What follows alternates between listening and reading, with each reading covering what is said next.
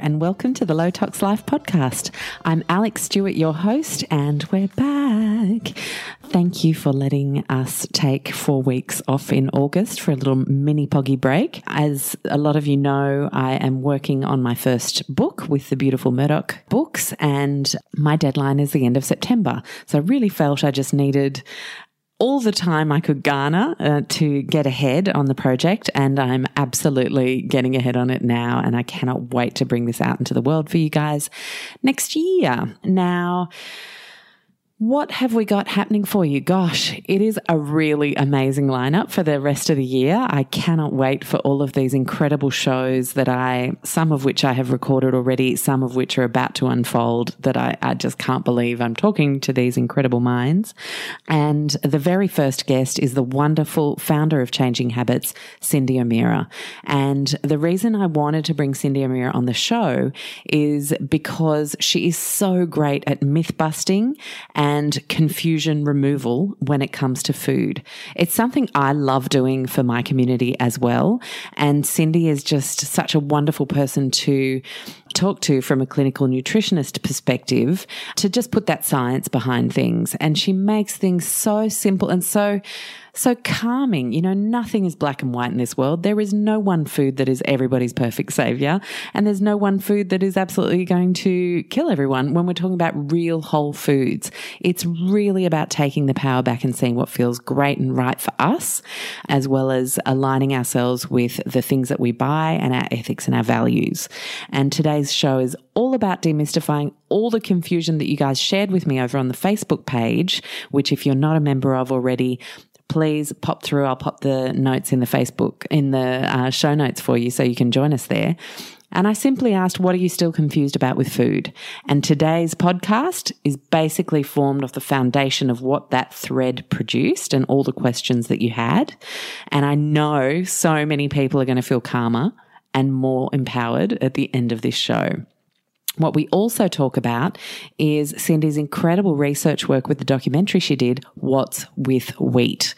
A lot of people are confused as to why all of a sudden so many people are having issues with wheat from a digestive perspective, from allergy perspective, intolerance, whatever it might be, bloating. There are so many people who experience some sort of negative effect these days, and there are a lot of reasons for that.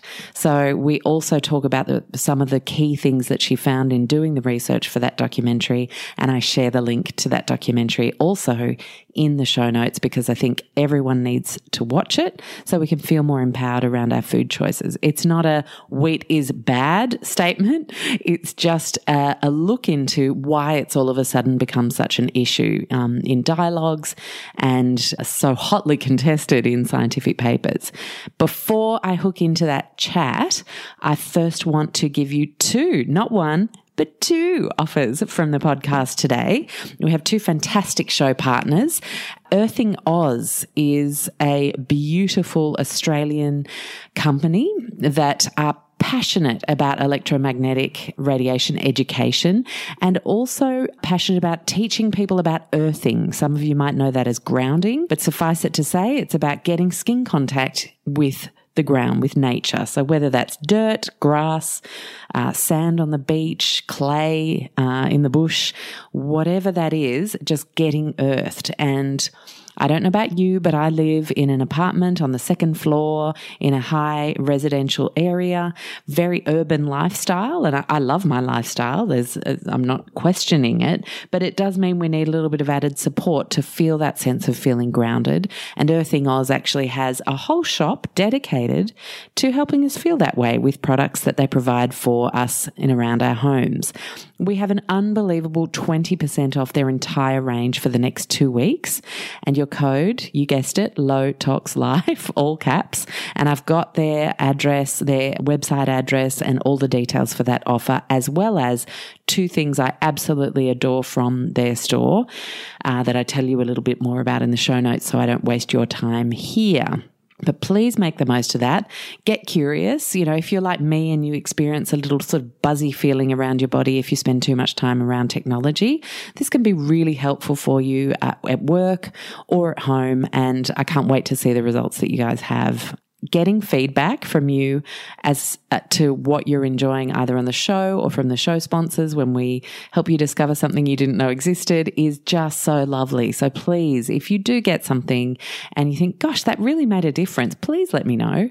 It makes my day. Trust me. Now, the other offer that I have for you is from the wonderful Guy Lawrence and the 180 Nutrition team. Guy is actually joining me on the show in a few weeks to discuss some seriously way out there alternative forms of healing and stillness finding that he has found along his way. But in his capacity as the founder of 180 Nutrition, they make possibly one of the best protein powders that I've ever sampled. They care very much about where their ingredients are sourced from. Pesticide-free almonds, for example. If they used organic almonds, unfortunately, it would literally be double the price, the product. So spray-free is a wonderful transparency that they offer there. And they are offering you 2 sample packs that have 2 serves each of their amazing protein powder. So this is something that you can use with your favorite type of milk, with a banana, some spinach and cinnamon, and that can really set you up for the day or, save you from that 3 p.m. slump brownie you were thinking of choosing. It's a gorgeous, high-quality protein powder, and you have 4 serves absolutely free. All you need to cover is the $7.95 postage and handling, and I have all of the details in the show notes. You literally just pop through and grab them. And what I love about the fact that they've provided 2 little minis is that you get to try 2 different flavors, so you can really decide moving forward which one you want to get the whole size of. So enjoy those 2 offers. And without further ado, let's enjoy the chat that I've had with Cyndi. Hello, Cyndi. How are you? I'm good, thanks, Alex. Thanks for having me on the show. I am so excited to have you here. It was one of those things I was thinking, okay, I've got to get Cyndi on the show. What on earth are we going to talk about? There is so much we could talk about. But I would love to, we're going to split today's show into a couple of things. We're going to do some myth busting because that's something you are so excellent at. And also I want to make space and time to talk about your amazing film, What's with Wheat. But before we do either of those things, just in case someone out there has been under a rock and has absolutely no idea who you are, I don't think there'll be too many of those people, but just in case there are, I'd love to for you to share, sort of how you came to be doing what you do today. What called you to the work you do, with changing habits? It's funny you should ask that, Alex, because I just kind of go, I am sure somebody was guiding me and orchestrating this whole thing, because if you'd asked me as a 19-year-old, what do you want to do? I would have said, I want to marry a farmer, have 12 children and live happily ever after. So the fact that I now am part of education company, a food company, programs and protocols. I've done a documentary, What's with Wheat. I've written books. It was not on my goal list at 19. But I think what probably led me to it was family situations. So my mum is the oldest of 11 children. 7 of them were boys. 6 of them had hemophilia. Oh. Not only did they have hemophilia, but when blood transfusions were tainted with the HIV, they all got HIV, 2 wives. One of the children. So we lost 9 members to AIDS. In that family, we had lung cancer, breast cancer, liver cancer, type 1 diabetes, dysphagia, CREST, autoimmunity, and the list goes on. And I think that one of my main drives is I didn't want to end up a statistic. My mum and my sister ended up a statistic. They both have passed away.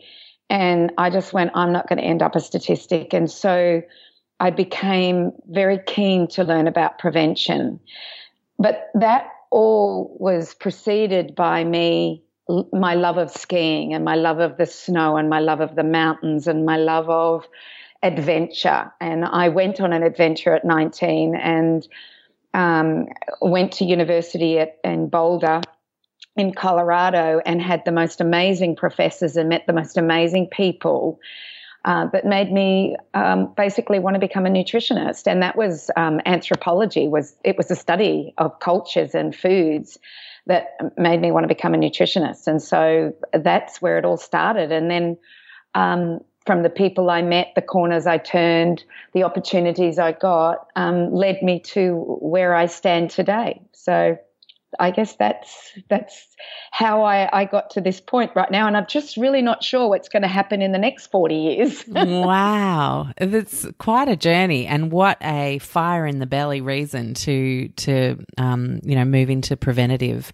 It's funny. Well, it's not funny, funny, but I find it interesting that so many of us who move into a space of helping people open their eyes up to how much empowerment can be done in the preventative space comes from some sort of personal duress, family duress issue that you've seen that you don't want perpetuated. You just see it time and again. And, it's just one of the most kind of truest parts of our human nature in evolution is that we want to perpetuate a strong species. And, it's our basic work on an individual level, let alone a professional scale, to want our next generation or ourselves to be stronger than the last. So, yeah, really, really appreciate you sharing that with us. You hit the nail on the head, Alex.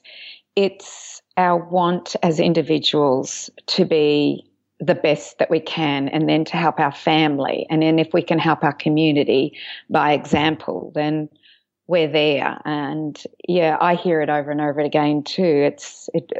Mothers who have sick children, daughters who have sick parents, it seems to propel them, or sons, it propels them to learn more, and then they become leaders in their community for change in many aspects, not just in the health of the human body, but the health of the planet, the health of the soil, the health of our food, the health of what, cosmetics we use, the health of what cleaners we use. I love it. I love watching everybody doing this at the moment, and it seems to be a tsunami of change that's happening as a result of it. Yeah, and isn't it sad that it's a tsunami of change as a result of a tsunami of disease? That's, I wish that part didn't have to be the case, but at least so many of us are on the case, right?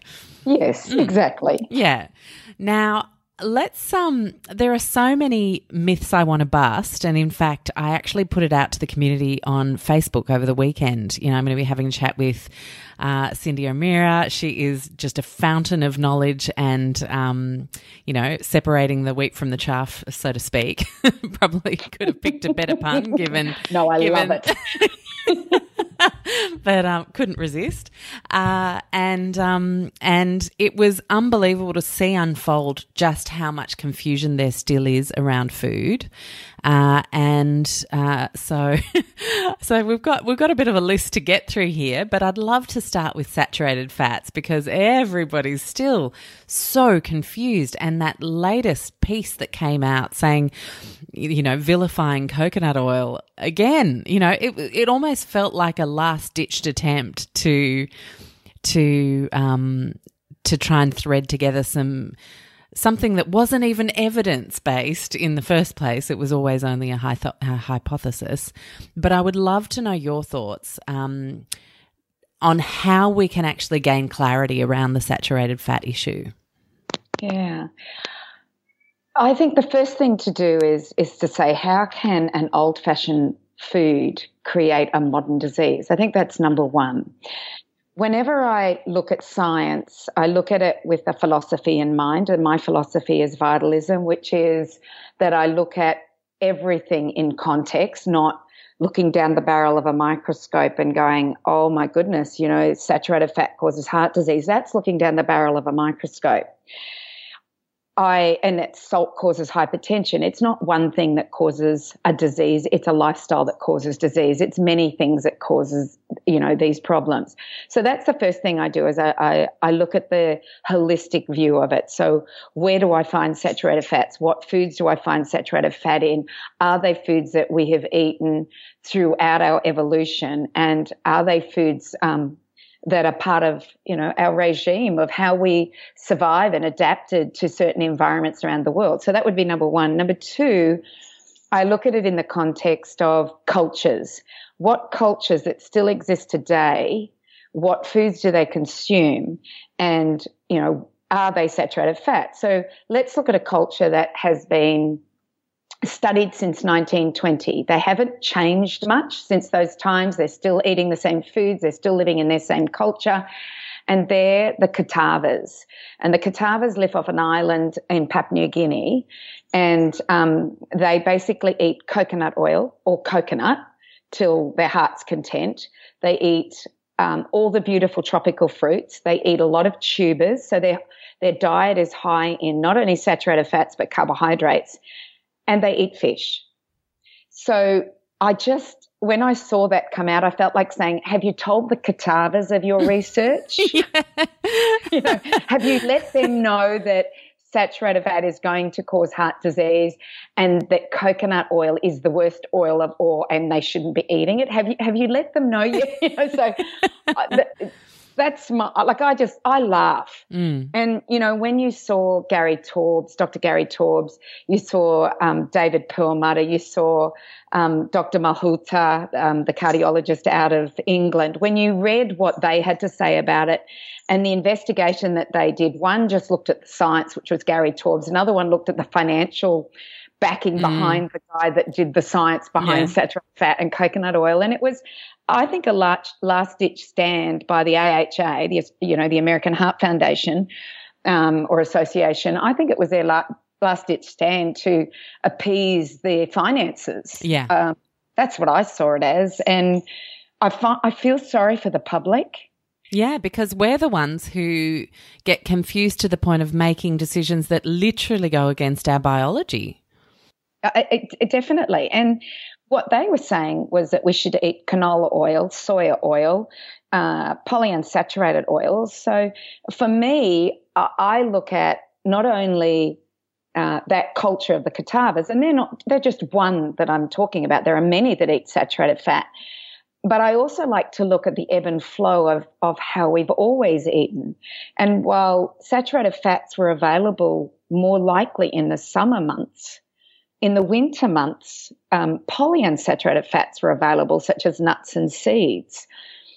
But in every every food that we find that is still in context, we find that there is a mix of poly, mono, and saturated.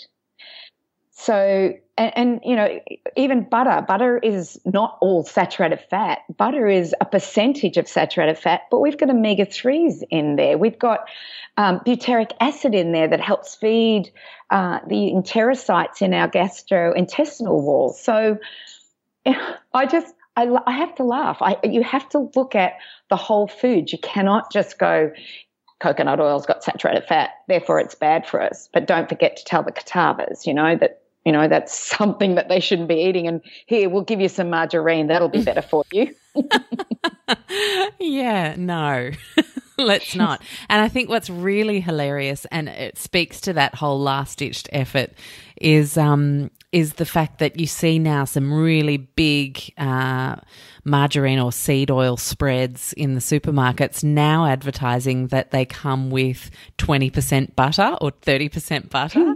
And that's just like, well, how is that for the sneakiest kind of backdoor admission of all time that actually our sales are plummeting because you guys now realise that putting a little bit of butter on your bread in the morning or, on your steamed veggies is actually not harmful. And let's kind of just start to change our product so that our sales come back by putting the butter back in. It's bizarre. But have you also noticed they don't call it margarine anymore? No. I defy you to find margarine. Yeah. It's spread. Yeah, it's impossible. Spread. Exactly. Oh, my gosh. Yeah. I just think for the educated people out there, and I would say that the people who are listening to you are either educated or wanting to become educated or open to suggestion. Absolutely. That they will start to realise that we've been in a dark age of where food is killing our health, destroying our health. And it's time to open our eyes and realize what food manufacturers are all about. They're not about our health. They're about making money. That's right. And the more you can productize, the more money you can make. There's a reason farming on a small scale is sustainable for a family, and that's about it, because there's no money to be, you can't put it in a packet and say, 10% fat, or all the things that are done to make things profitable. So yeah, it's really interesting times. And like one of the other ones that kind of has come out maybe after margarine is the rice bran oil. And you've got a piece on your site that is fantastic, that speaks to whether this is in fact the healthy choice it's being touted as. But could you just kind of share briefly how you came to your conclusions on rice bran oil? Yeah, I think the first thing to do is to look at these seed oils as a group. So canola oil, if it's genetically modified, it'll have Roundup sprayed on it. If it's not genetically modified, it'll have Roundup sprayed on it as a desiccant. We can look at soya as the same way. And this rice bran oil or grapeseed oil, when you look at rice, it doesn't seem like an oily grain. Therefore, the only place they're going to get the oil out of that grain is the germ. So the words first, I looked at it and I went, rice bran oil, how are they getting oil out of bran? That was my first question to myself when I saw it. And it's not out of the bran. They do bring it out of the germ, but because it's not an oily grain, it is actually has to be, the solvents need to be used in order to press it, to bring it out, bring the fat out of the germ. And, there is no such thing as a cold pressed rice bran oil. I ask anybody to go out and find it for me, but I've never seen it, because they have to use solvents to extract that fat out. And there's lots of things that have to happen to it after it's been extracted out. So it will never go off. It's totally refined. It could be polyunsaturated, but if they're doing things to it, then it's not going to have the nutrients that you need in order to use that fat. And the other thing we have to be very aware with rice, and I've noticed there's now rice syrup, so they're making sugar out of it as well as the fat, is that when in 1937, 1938, on many of the Midwestern areas, growing areas of America. I don't know if it happened in Australia. I only know that this happened in America because my mum lived there at the time. So around 37, 38, 39, there was a huge locust plague. And in order to get rid of this locust plague, they sprayed lead and arsenic on all the wheat fields and the corn fields to get rid of it. Now, that lead and arsenic became very toxic in the soil. And when some of those beautiful fields were being taken up with houses, a lot of the residents started to get sick, and it was arsenic and lead poisoning. Now, what they're doing now is that they're growing rice on some of those fields. And so rice has an affinity to take up arsenic. So a lot of our rice is high in arsenic. So, we thought we were doing something right in 38, 39, 37, and yet we're now paying the consequences. We did the same with DDT. We sprayed DDT in the US from 1945 to 1955 until we realized it was a neurotoxin. Mm-hmm. But it's still playing havoc within our food, but as well as there's been this epigenetic pass on of this DDT. Yeah, it's devastating, that stuff. And, you can see the old late 40s, early 50s ads with like a little girl skipping along, DDT is good for me. And I think there was even a jingle. It's just crazy, absolutely nuts. And that's definitely something to wonder about if you do consume a lot of rice products. I know in Australia our arsenic levels are definitely lower than China and the US, but if you're worried at all, just get yourself a little hair sample with a fresh piece of hair at the back and nape of your neck, and you should be able to quite easily see whether that's something you need to worry about and keep check on. But rice bran oil is a no, because it is part of that whole little seed oil class. Yeah. Just bye-bye. Stay away from it. Bye-bye is right. So, anything with sugar is bad. This seems to be something that is hugely confusing for people, and so many people have come to think that if I eat a piece of fruit, I'm hurting myself, or have a piece of cake at my cousin's party and I'm being a bad person. Can you help us, Cyndi? Yeah. It's like anything. I don't know what it is, but we seem to want to go to an extreme. So first of all, it was no salt, and then it's no fat, and now we're going no sugar. But sugar is a very important part of our evolution, and I'm not talking about that white refined sugar. I'm not talking about glucose syrup, rice syrup, or any of those. I'm talking about like glucose and fructose that is naturally in fruits, in the sugar cane, in the sugar beet, as long as it's not genetically modified. But it's in our grains. It's in everything. These beautiful complex carbohydrates that can be refined down to sugar. And sugar was a very important part in our evolutionary process, in that it enabled us to put fat on in the months of summer, so that when the lean months of winter came, we could use that fat in order to survive if there was no food around.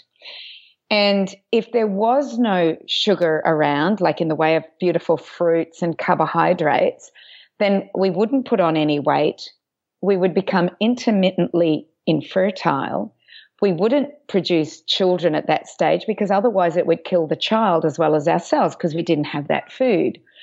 So to go on the ketogenic diet and stay on the ketogenic diet, which is mainly fats with some protein in it and very little carbohydrates, to me is something against the laws of nature. Maybe we would have lasted in that for maybe a year. If it was a bad season, maybe 2 years. But then we would have had carbohydrates at some point. And usually it was ketogenic for maybe 3 or 4 months of the year, and then we would have some sort of carbohydrate, and then we would go back into ketogenic. So it was a seasonal approach to the foods we eat. And to say that anything with sugar is bad, like, I love making cakes, and dates are a wonderful way of adding sweetener. And there's the old-fashioned rapadura sugar that we've been making for thousands of years. It's gorgeous, that stuff. Oh, it's stunning.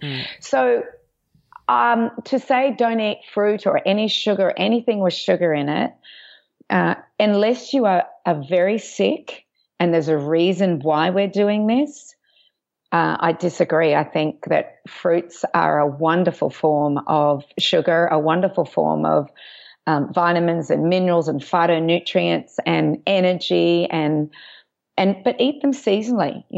We've got at the moment, like we're in Australia at the moment, we've got apples and citrus and pears.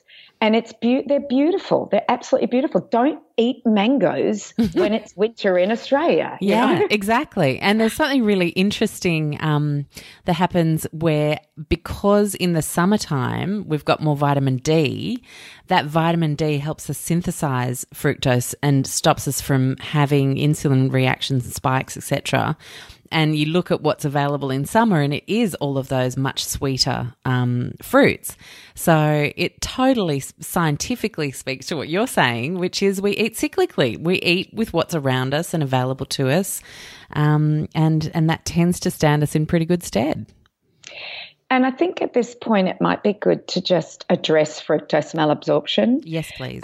Which is becoming big time. Everyone's talking about the FODMAPs, and this was discovered at Monash University in Melbourne. And I wondered why at the time, why is this a problem with fructose malabsorption? And I noticed that on one of your podcasts that you did talk to somebody about glyphosate, and I haven't had a chance to listen to that, and I will. You will love Michael. You will love him. Yeah. Well, I look forward to it. But we know that glyphosate is a herbicide, but it's also a chelating agent, so it chelates your minerals.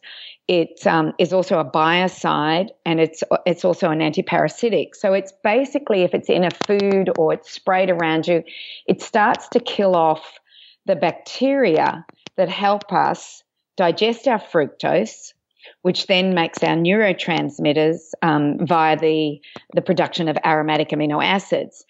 And if we don't have those bacteria, we have a hard time digesting the fructose. So then the fructose passes down to the bacteria, and they make hydrogen and methane and all sorts of products, and we start to our tummies blow up and we get IBS. So to blame fructose as the problem, a food, once again, here we go back to a food that we have consumed throughout evolution, our whole life, just seems ludicrous. It absolutely does. I so agree with you. And, you know, I think rather than going, oh, well, this is my lot in life. I can't have I can't have anything with fructose in it. Oh, and now I've got this other problem, and so I've got to cut out dairy. And now I've got this other problem, so I can't have any salicylates. And now I'm actually reacting to histamines. And, you know, I actually had a huge histamine issue that is finally starting to resolve itself after surgery last year, because in anesthetic you have a number of components that are histamine releases. And, of course, you have a huge dose of antibiotics that you have to take afterwards, which, you know, again, can be histamine releasing. And then there are a lot of broad spectrum probiotics that you can take that also have histamine releases. So if all of this stuff is going on at once, you can end up with a great whopping issue with histamines. But I'm very thankful that I am of the, okay, this is the upstream issue. If we go right down to how this might have been caused, what has set this off, because, you know, me and a really good piece of cheese and a glass of wine on a Sunday night with good friends is not going to stop anytime soon. How can we actually get to root cause? And I just urge anybody out there, it is not normal to be thinking you can only eat 4 foods. You know, that might be your SOS measure for right now, but don't be thinking that's your sentence in life. It's what has caused this? What are the deeper issues? And I totally agree with you, Cyndi. This glyphosate issue is big because it's affecting all of us.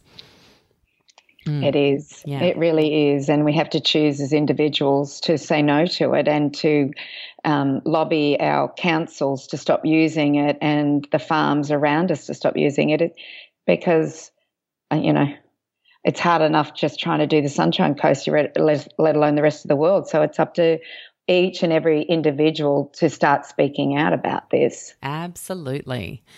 Okay, great. So sugar we're not so terrified by anymore. So let's move on to cholesterol. That's another good one that everyone's terrified about.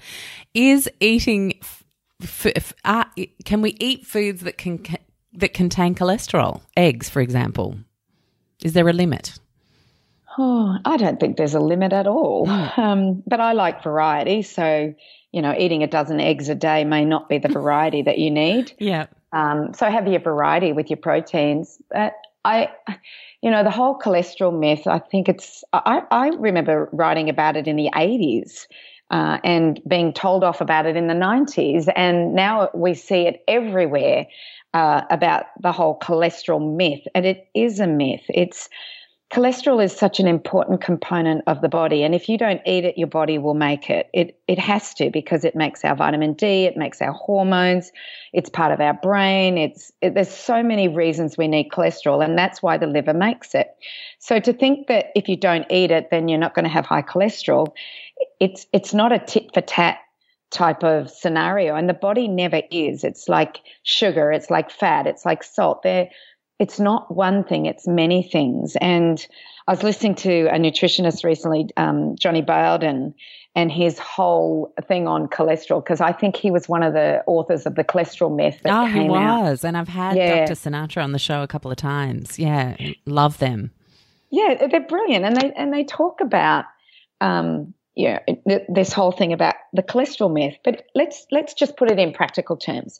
We've been robbing nests for a long, long time, eating eggs, emu eggs the Aboriginal people ate, unless it was their totem. So, this has been happening for a long, long time. Here is another old food that we're giving it a switch around and saying it's causing a modern disease. So we just have to look at it this way. And cholesterol is important, but if you don't eat it, then your body's going to make it anyway. So, or eat good quality cholesterol, which is our eggs. Don't eat it by itself. That's, this is another thing that really gets me. We find a food that's great for us, and then we go, oh, well, let's isolate and eat it by itself. It has to be eaten in context. Everything has to be eaten in context. Even I don't like hydrolyzed proteins. I don't like isolated proteins. I don't like, concentrates, because I think that we're taking out the variability of our body to use it in its proper way. I understand there are people out there that have to, or, mainly children usually, but who can't tolerate their mother's milk, that they may need a protein that's been pre-digested for them. I understand that. That's to keep them alive. But for the common person, let's just eat food the way it was meant to be eaten, not in isolated, hydrolyzated or concentrated forms. Yeah, I agree. So, yeah, let's not be buying the packets of egg white at the supermarket and putting powdered egg whites in our smoothies thinking we're doing a good thing for ourselves. Yeah.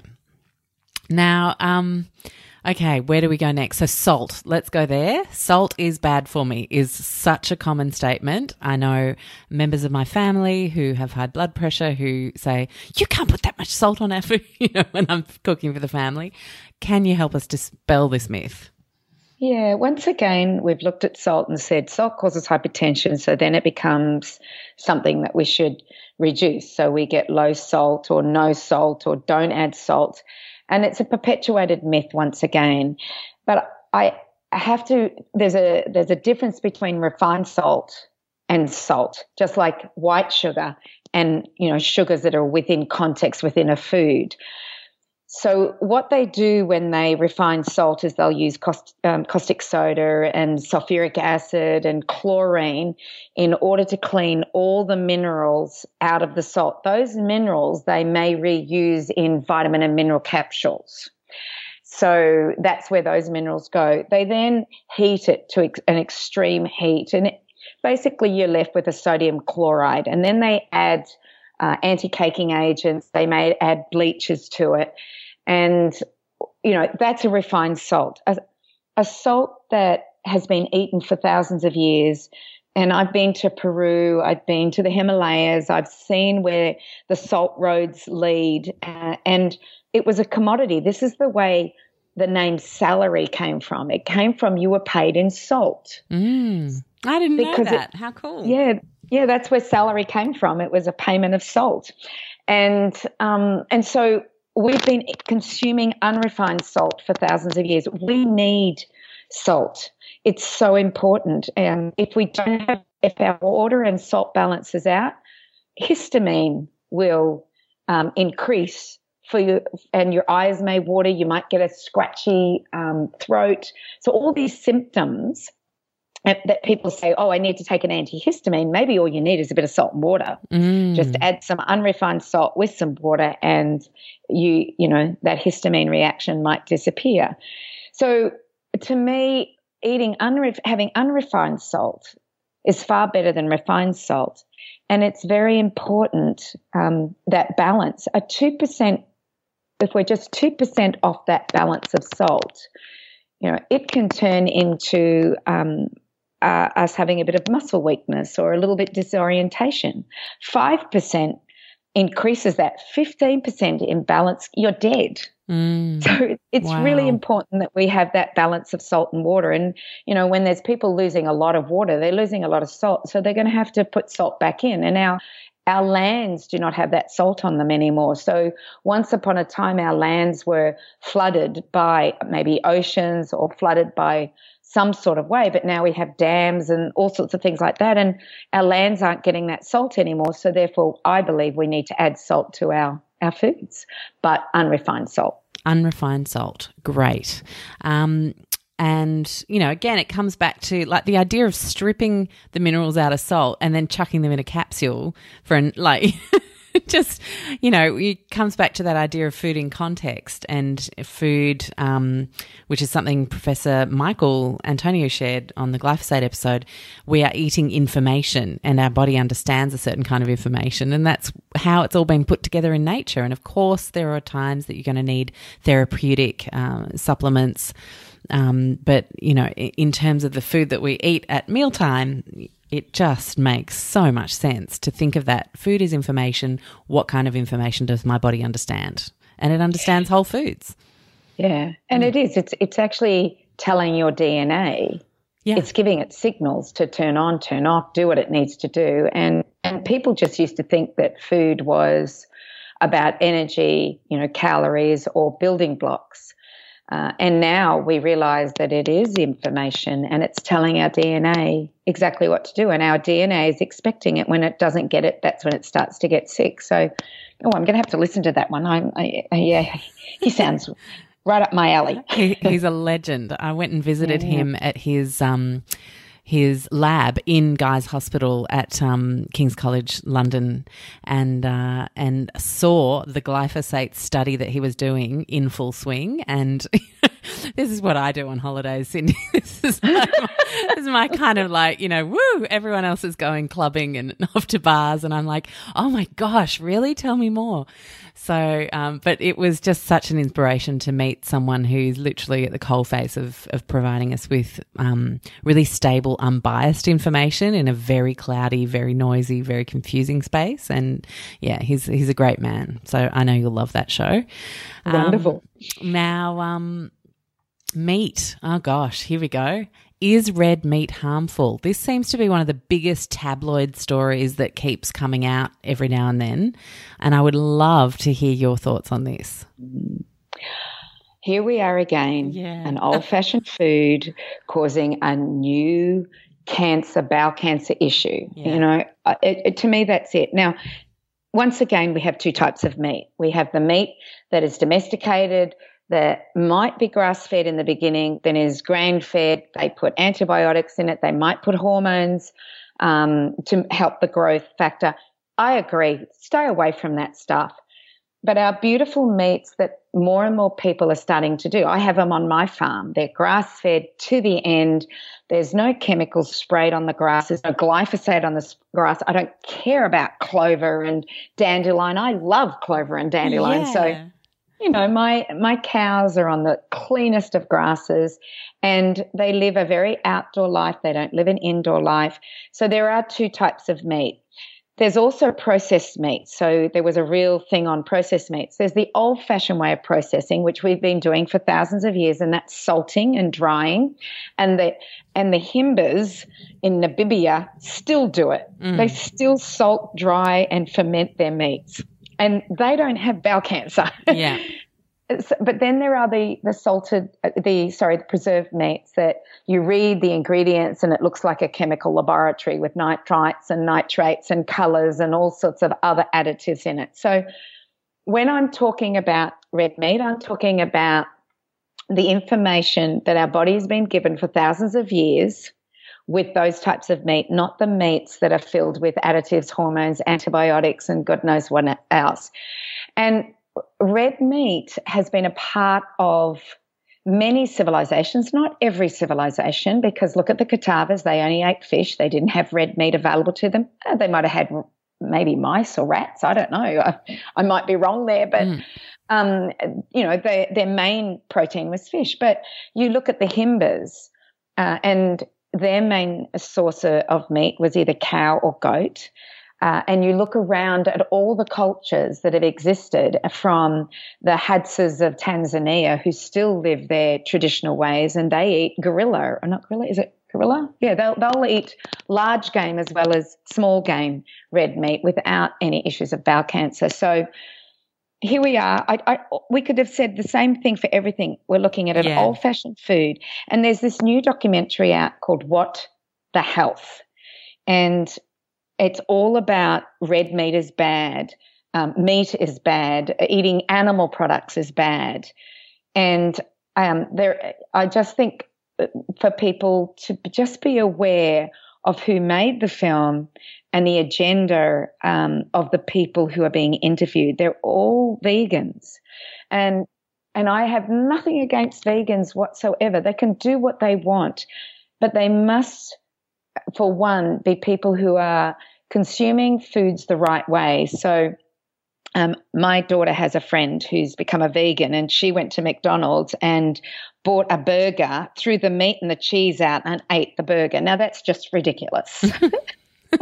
Yeah, 2 little pieces of white bread with sugar in it, and I think it's about 19 ingredients in the average burger bun of a fast food restaurant. So, yeah, I totally agree. And this is what's scary, is that these people are pushing the agenda to be vegan, but not teaching these kids, these young girls especially, who want to save the animal and are compelled to save the animal, but don't know how to do and to be a vegan the proper way. It takes time. It's hard work. Eating a piece of meat and vegetables is easy, and especially sourced well. But making sure that you're getting all that you need. There is no culture in the world that was a vegan. The Hindu culture were vegetarians. They relied heavily on the cow's products. But there was never a culture in the world that was vegan that we know of. And so once again, I'm looking at an historical perspective of what kind of diet this is. So, I'm all for meat, but I want it the old-fashioned way. I want my animals cared for and loved and lived good lives, and not given antibiotics and hormones and grain-fed. I want them grass-fed. But having said that, Alex, I also, if I have no grass, I would rather my animals be fed a supplement of grain than die. So I have to. You've got to have. You can't be so strict that you say, "Well, I want grass-fed and I don't want anything else." Well, what if there's no grass out there? You're not going to, you can't change that. So you can't. Think. Well, and it also brings up quite a philosophical debate. I remember a couple of years ago, a woman in Canada was saying, well, we can't have grass-fed cows up here because it's Canada, for goodness sakes. Yeah. And, 9 months of the year, we don't get any grass, let alone cows being able to roam around on it and eat it. And then it makes me think, gosh, this is like, these are the things that make my brain hurt, in the sense that, well, should we even have cows in that part of the world if they don't get to eat the natural way that they would? And I understand, to your point, the idea of, you have a crappy season, there's no grass, there was a drought. Of course, nothing's black and white, but in like landscapes that clearly don't allow for the natural way of eating, should that animal be raised there for food in the first place? It's like I know, that's like, let's not tangent there because that's like a 3-hour discussion, but I just think, bison and buffalo. Exactly. That's right. That is right. And yak. The yaks live at 14,000 feet in 10 months of snow. I know. And elk as well. There's an amazing sustainable burger chain, Bear Burger, in LA. I don't know if you've caught that, but it is unbelievable. They were voted in the top 10 most sustainable restaurants in the US last year and the year before. And we were in LA in March and that just sort of became a bit of our go-to because it was, just this amazing attention to locality, and to the point where on the restaurant menu in a different part of the state, you would have a different sourcing menu because they were closer to other farmers down there. So, they've found a way to be profitable but still actually respect local growing areas, local animals and all sorts. And, on the meat menu, you have an option for elk and bison and all sorts. So really, really cool. Oh, I'm looking them up now. I know. I'll be there in 3 weeks. I am going to. Oh, you have to take a picture and tag me and say, I made it. I went. Yeah, it's really cool. Okay. You'll love it. Is it Santa Monica? Is that the one? Yeah, exactly. All right, we're going.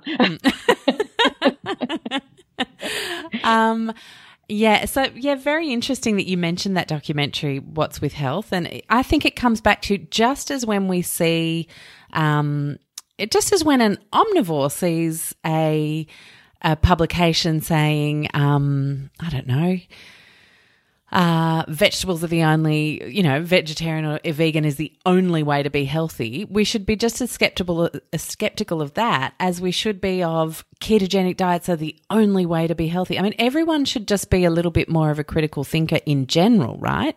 And who's writing this? Where are they coming from?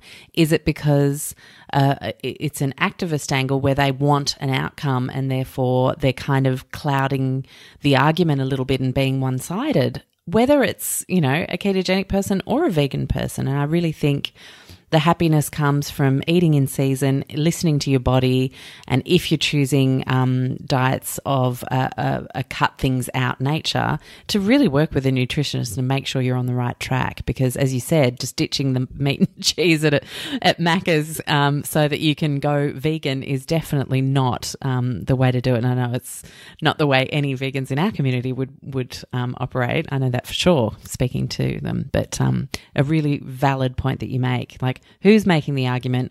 Where is the research? Where are the studies? Can I read something that says the total opposite so that I can actually then start to form my argument somewhere in the middle, taking it all in? Yeah. Yeah, definitely. And I have a really good friend, James and Laurentine from Food Matters, and James says, I'm a qualitarian, Cyndi, and I love that. It doesn't matter what your dietary choice is.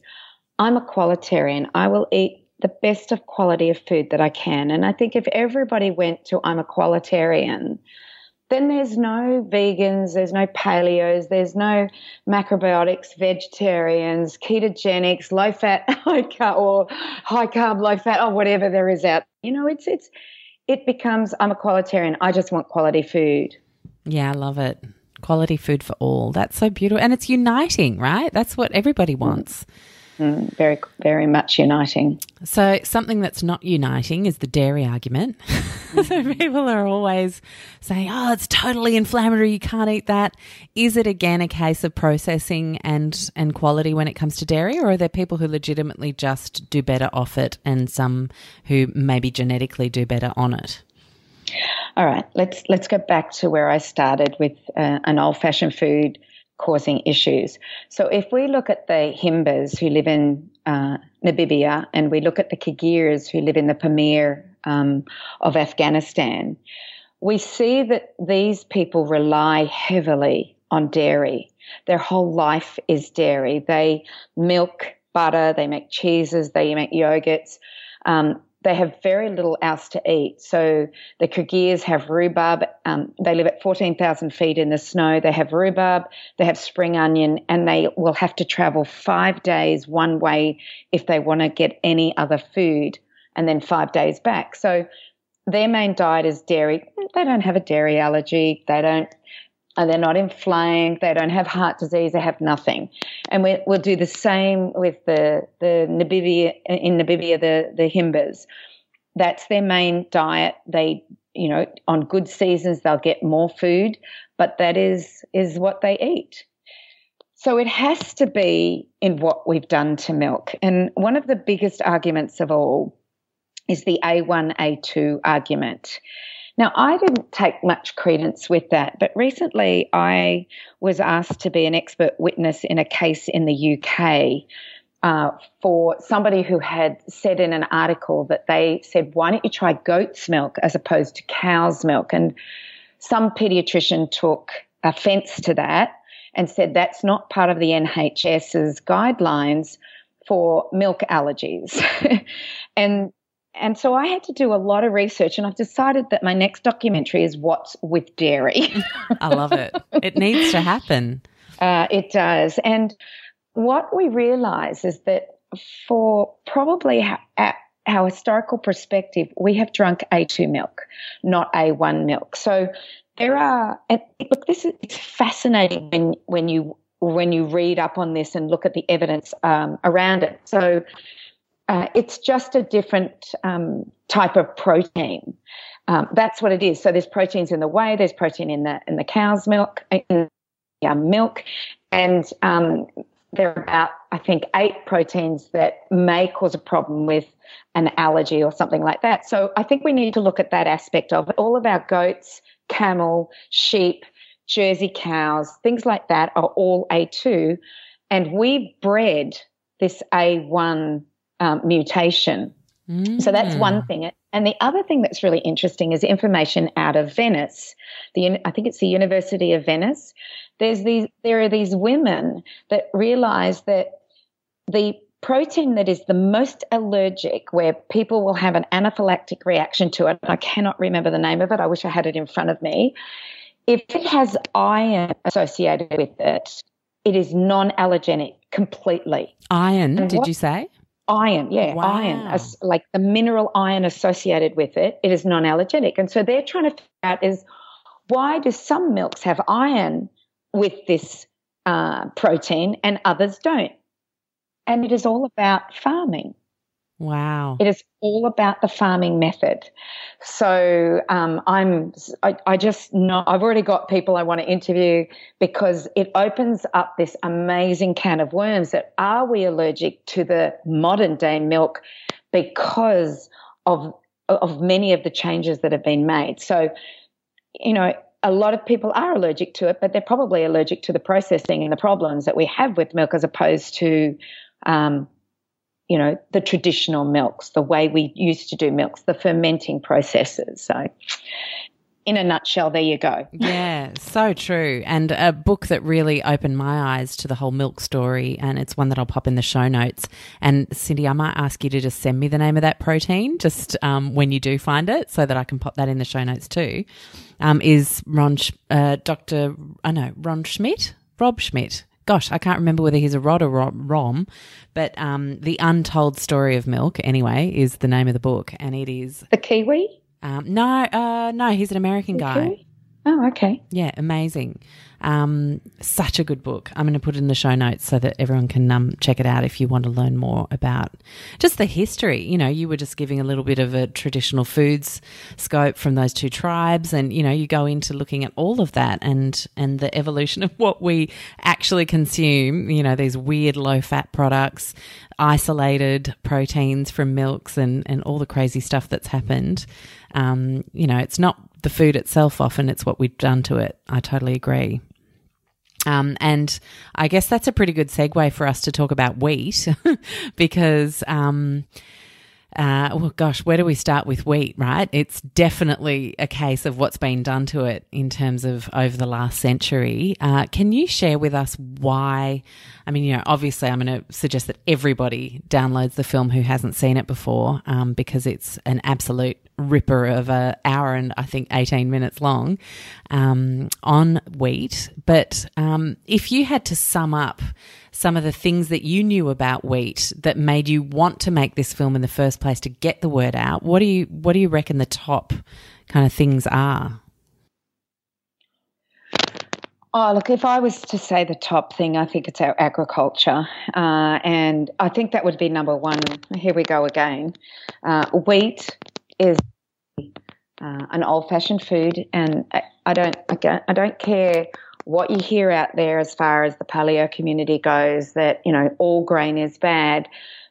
Grain has been consumed throughout the ages. We know that the wheat grain is about 23,000 years old. That was where we've dated back the first wheat grain, which was a monoploid. And it being a monoploid, knowing that it was the first wheat grain or grass, and that was called einkorn, E-I-N-K-O-R-N.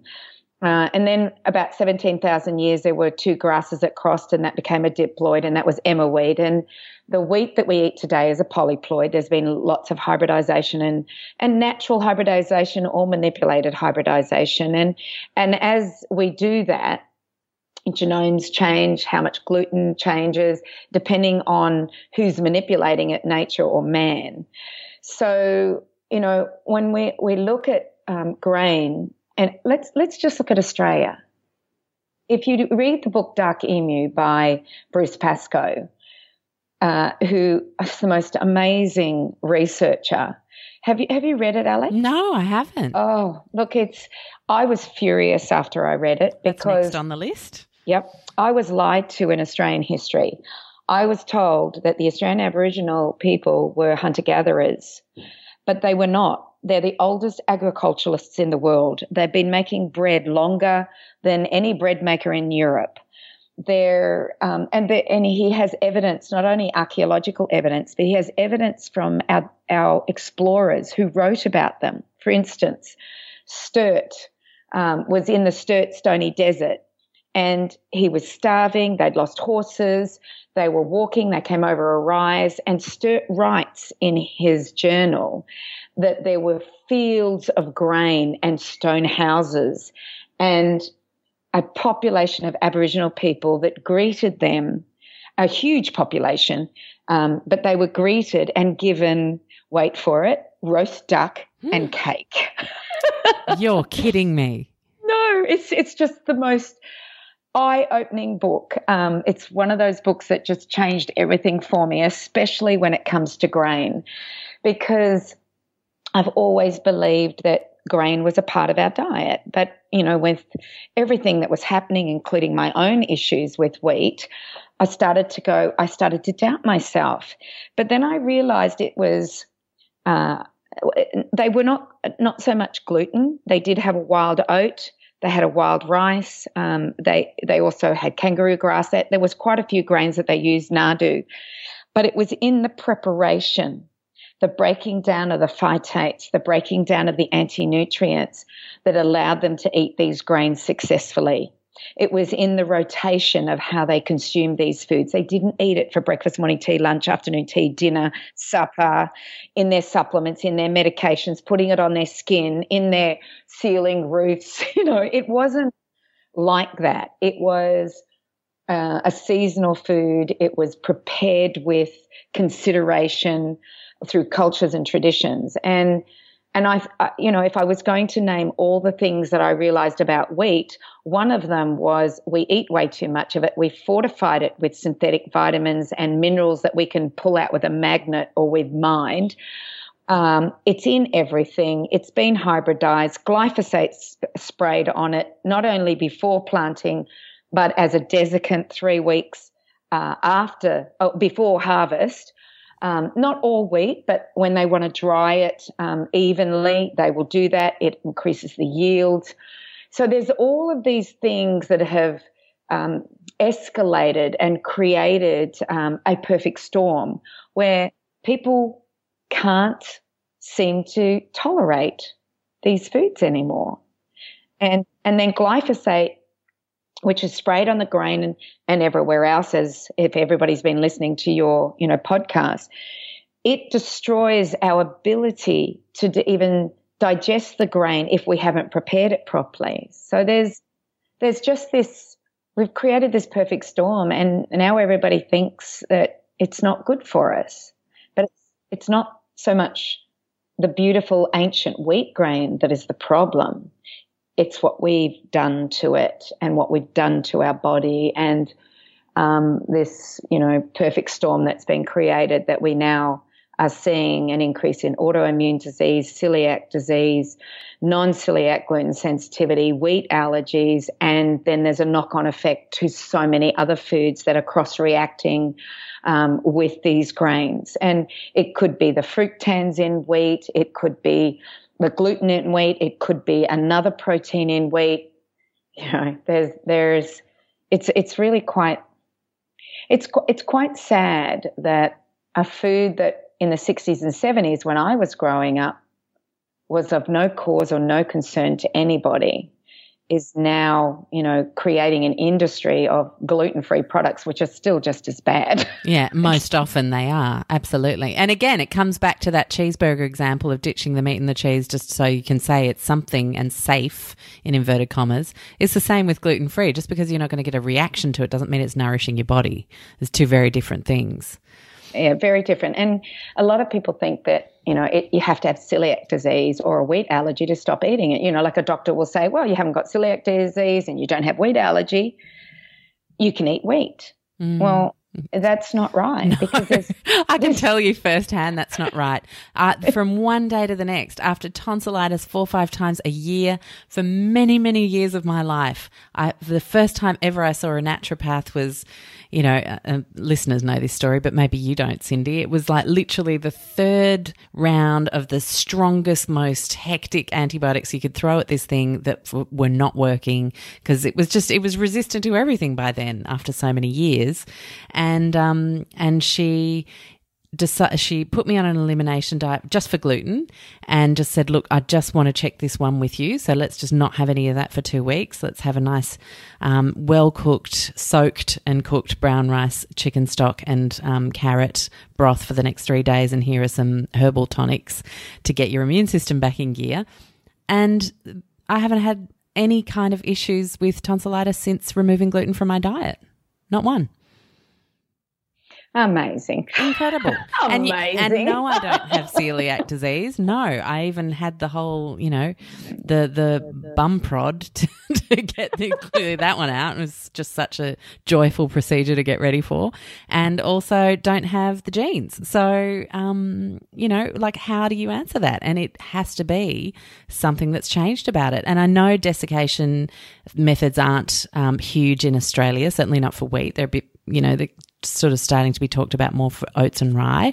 But at the same time, look at the amount of multinational food we eat, and our wheat's not necessarily coming from Australia. We export a lot of our wheat and import a lot in multinational processed foods. So it doesn't mean just because it's not a huge practice here in Australia that we're not being affected by it based on what other people are doing.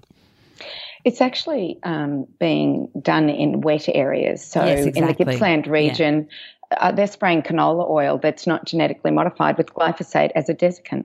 So I know they're doing that. And if you're eating a piece of bread that has been made with Australian wheat, but canola oil is the fat, which it will be. There it is. There's the glyphosate. So just because Australia isn't spraying all the time, they will, but only in areas where it's wet. And then the other thing is it all goes into one silo. And so the person that's not spraying versus the person that is spraying, it then goes into that silo and it's all contaminated. So it's not like, oh, I want my wheat from that farm over there, please. I'd like my bread made from that farm over there. So this is just... It's really hard to do. Happen. So something that a lot of people, I guess, want to know then is modern but organic wheat okay? If you don't have reactions to it or any other issues? I stay away from modern wheat. I would rather see us go back to the more traditional wheats. And do I have proof as to why I'm saying that? The only reason I say that is, number one, the hybridization. It is a Triticum estivum. It is not spelt, kamut, emmer or einkorn. So, whether that's a good or a bad thing, William Davies in his book, Wheat Belly, talks about that, and he believes it is. So I haven't done the research. I'm going with him, and it's a feeling I have because I ate organic wheat. That's all I ate. I made everything from scratch. I made it with organic wheat. So I go back to the old traditional wheats, and so I go to Emma wheat, einkorn. Changing Habits has we purchase Emma wheat from an organic farmer in Daylesford. We take his grain every 3 months. We grind it and we sell it out of our Changing Habits store. So, but using it the old-fashioned way, fermenting it, making sure that you use it the way or eat it the way we used to eat it, which was that long sourdough fermentation process. So I'm a little, bit funny about modern wheat. I have gone completely away from it. But of course I will be contaminated at times with it. But what's interesting is that I've been off wheat for 5 or 6 years now. And when I first would be contaminated with wheat, I knew it immediately. I would get a sore back. Then it turned to a sore little finger, and now I have no effects of it. I don't know if anything's been contaminated with modern wheat because I don't have the effects of it anymore. But I'm not going back to it. Yeah. I don't want to feel like I felt 6 years ago. I love feeling like I feel today, like I could just jump out of my skin. So that's awesome. I would suggest spelt's available, kamut's available, emmer wheat's available, and so is einkorn. And it's becoming more and more available around the world. More and more people are growing it. So go for the old-fashioned wheats. Love it. And we'll pop some links in the show notes so that people can find your store, find the emmer wheat, and give it a go. Have a bit of a sourdough project with the kids and see how you all go with it. Obviously not if you're celiac, though. Let me just put that caveat in. It's not, celiac disease is a completely different thing. Now, let's finish on a positive. Yes. Well, I mean, there's been a lot of positives, mind you, but I always think of that person who's on their first day of exploration of whole foods, new foods, even just starting to look at the back of the packet of some of the processed foods they're buying for the very first time, and hearing something like the chat we've just had can be extremely overwhelming, thinking, oh my gosh, my whole world is just about to have to turn upside down. And I remember feeling like that a little bit myself, but for some reason I always felt quite empowered from the beginning, and I put that down to surrounding myself with amazing sources of people and books to learn from. For someone who's on their very first day of starting to get curious about nourishing their bodies better, taking the confusion out of food, feeling more empowered around food choices, and hopefully some of that myth busting we did in the first part of today's chat has definitely helped people feel more powerful there. What advice do you give to people to stay really positive about food? Oh, to stay positive about it. I believe education is the number one thing to do, is educate yourself about what's been done to food, how it affects your body, and what's the alternative. I always find an alternative. If I pull something away, I go, well, what's the alternative? Here it is. So if I take margarine away, here's butter. If I take refined salt away, here's real salt. If I take white sugar away, here's Rapadura sugar. If I take wheat flour away, let's go, the modern wheat, let's go there. So it's about, I believe, in becoming educated, and that's why I wrote my book back in 1998, Changing Habits, Changing Lives. It's an education about the food industry and its trickery in making you believe a food is a food when it's just a bunch of additives, preservatives, and flavorings. It's not the real thing. Then once you've done that education, then I think the next step is to start going to your farmers markets and start talking to the farmers. Don't talk to the people that have gone down to Brisbane market, pulled a whole bunch of food for Brisbane market and have no idea of its production.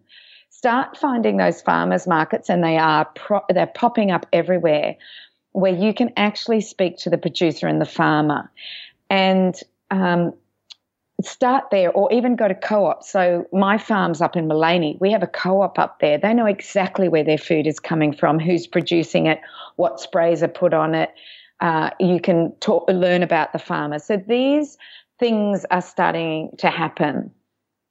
Eat food or make foods from scratch. Get back into the kitchen, realizing the power of the person in the kitchen, whether it's male or female, when they make food from foods that we know their production and their single ingredients, such as you buy the salt, you buy the Rapadura sugar, you buy the emmer wheat, the fruits, the vegetables, you know your meats, you know your chickens, you know your eggs and where your dairy is coming from. And you start to spend time in that kitchen. You don't have to spend a lot of time, but spend time in that kitchen. Then you not only nurture your family and yourself, but you heal a nation. And if we collectively do this in every home across Australia, you watch. The obesity rate will go down, the diabetes rate will go down, the heart disease rate will go down, autoimmunity, mental illness, and we'll start to heal a nation. But it has to be on a grassroots movement. It has to be you that makes that decision for your family to make those changes. It's not hard. We've got people like you, Alex, that help people clean their whole house out of every chemical that could be causing a problem, or anything that's in the home. We've got resources. It's a matter of finding those resources in your local area, and they're there. My education, Functional Nutrition Academy, are teaching people to become resources in their community, where they can say, hey, go to this farmer's market, go to this farmer. This is where you can buy this. This is where you can get this. I can come and help you clean out your pantry, clean out your fridge, clean out your kitchen. You know, like we've got Nicole Bismarck out there teaching healthy homes. You know, healthy homes. So it's Australia is pumping with this stuff. I look around and I go, if you haven't found somebody, then you're not looking. So education, get back, go to the farmers markets, find out how your food's produced, and then get back into the kitchen and clean your house out. And I think we'll see a huge change in the health of the nation. I agree. And in getting back into the kitchen, see it as a positive. Like, it's such a privilege to actually have food in the first place, you know, there are so many people who don't even have that luxury. And for us to think of it as this inconvenient thing that is beneath us, as marketing has wanted us to think for decades, there's something incredible about getting back in touch with food and with the people around your dinner table, you know, lighting some candles, making it special rather than a chore. And it's not rocket science, and it's actually really beautiful when you jump in there and see it as a beautiful thing, as opposed to this inconvenient thing you have to make time for. Yeah. Really. And the only way we survived as a species, as hunter-gatherers, as agriculturalists, is that there was no packaged foods. This was our way we did things, and we didn't have the diseases we have today. And I agree with you. It is an absolute privilege to feed my family, to be in the kitchen. It's to me, I'd spend my day in the kitchen because I love creating amazing foods. I'm a fast food girl. I'm not a gourmet girl. Don't expect to come to my house and have gourmet. You will have basically salad, vegetable, some sort of meat, whether it be fish, chicken, or a protein, eggs or red meat. It's a no frills type of place. Oh, we are too, 90% of the time as well. Like, you know, you make something fancy every now and then, but day to day, it's not hard. It's actually just, you know, ditching those marketing messages. I think half of it is that idea that food is hard, takes time, and an inconvenience that we want to lift off your plate, so buy our product instead. That's pretty much, if you've heard that your whole life and you're now 40 years old, then of course you'd believe it. But, you know, what a beautiful thing from today you might think again. Love it. Thank you so much, Cyndi. It's been awesome having you on the show. I've already thought of at least 5, sub chats that I now want to go into and dive into some of those topics more deeply. So it won't be the last. But yeah, just so generous with everything that you've learned in your incredible career so far, and to spend that time with us today is just a real joy. So thank you. Thank you. Thank you for having me, Alex. Oh, you're so welcome. Well, that's another show done. I hope you enjoyed today's show. Always so much inspiration from our beautiful guests, or me when I feel like having a solo show. And I just want to take a minute to say thank you for taking the time to leave a review for our show, because it helps us stay visible and helps other people who maybe haven't discovered it yet go, ooh, that looks like it might be worth a look. So if the show has provided value to you, there's nothing you can do to thank me more than to leave a review on iTunes or Stitcher or wherever you access the show from. So what you do is you just search generally in the podcast app. Don't be in the list of shows, because you won't be able to leave a review there. So once you've searched generally, you'll see the tile come up, and you click on that tile, and then a little set of tabs will come up, and the middle one is called review. And from there, you can click it, star rate it, and leave a review, and I appreciate that so much. Now, if you want to connect with the rest of the Low Tox Life community, we're over on Instagram at Low Tox Life, or on the main website, where there are a whole bunch of recipes, some incredible e-learning opportunities depending on what your low tox goals are. And that is www.lowtoxlife.com. And of course, if you want to check out the podcast show notes, you just do /podcast, and everything's there. So I look forward to continuing our chats in between shows online in the community.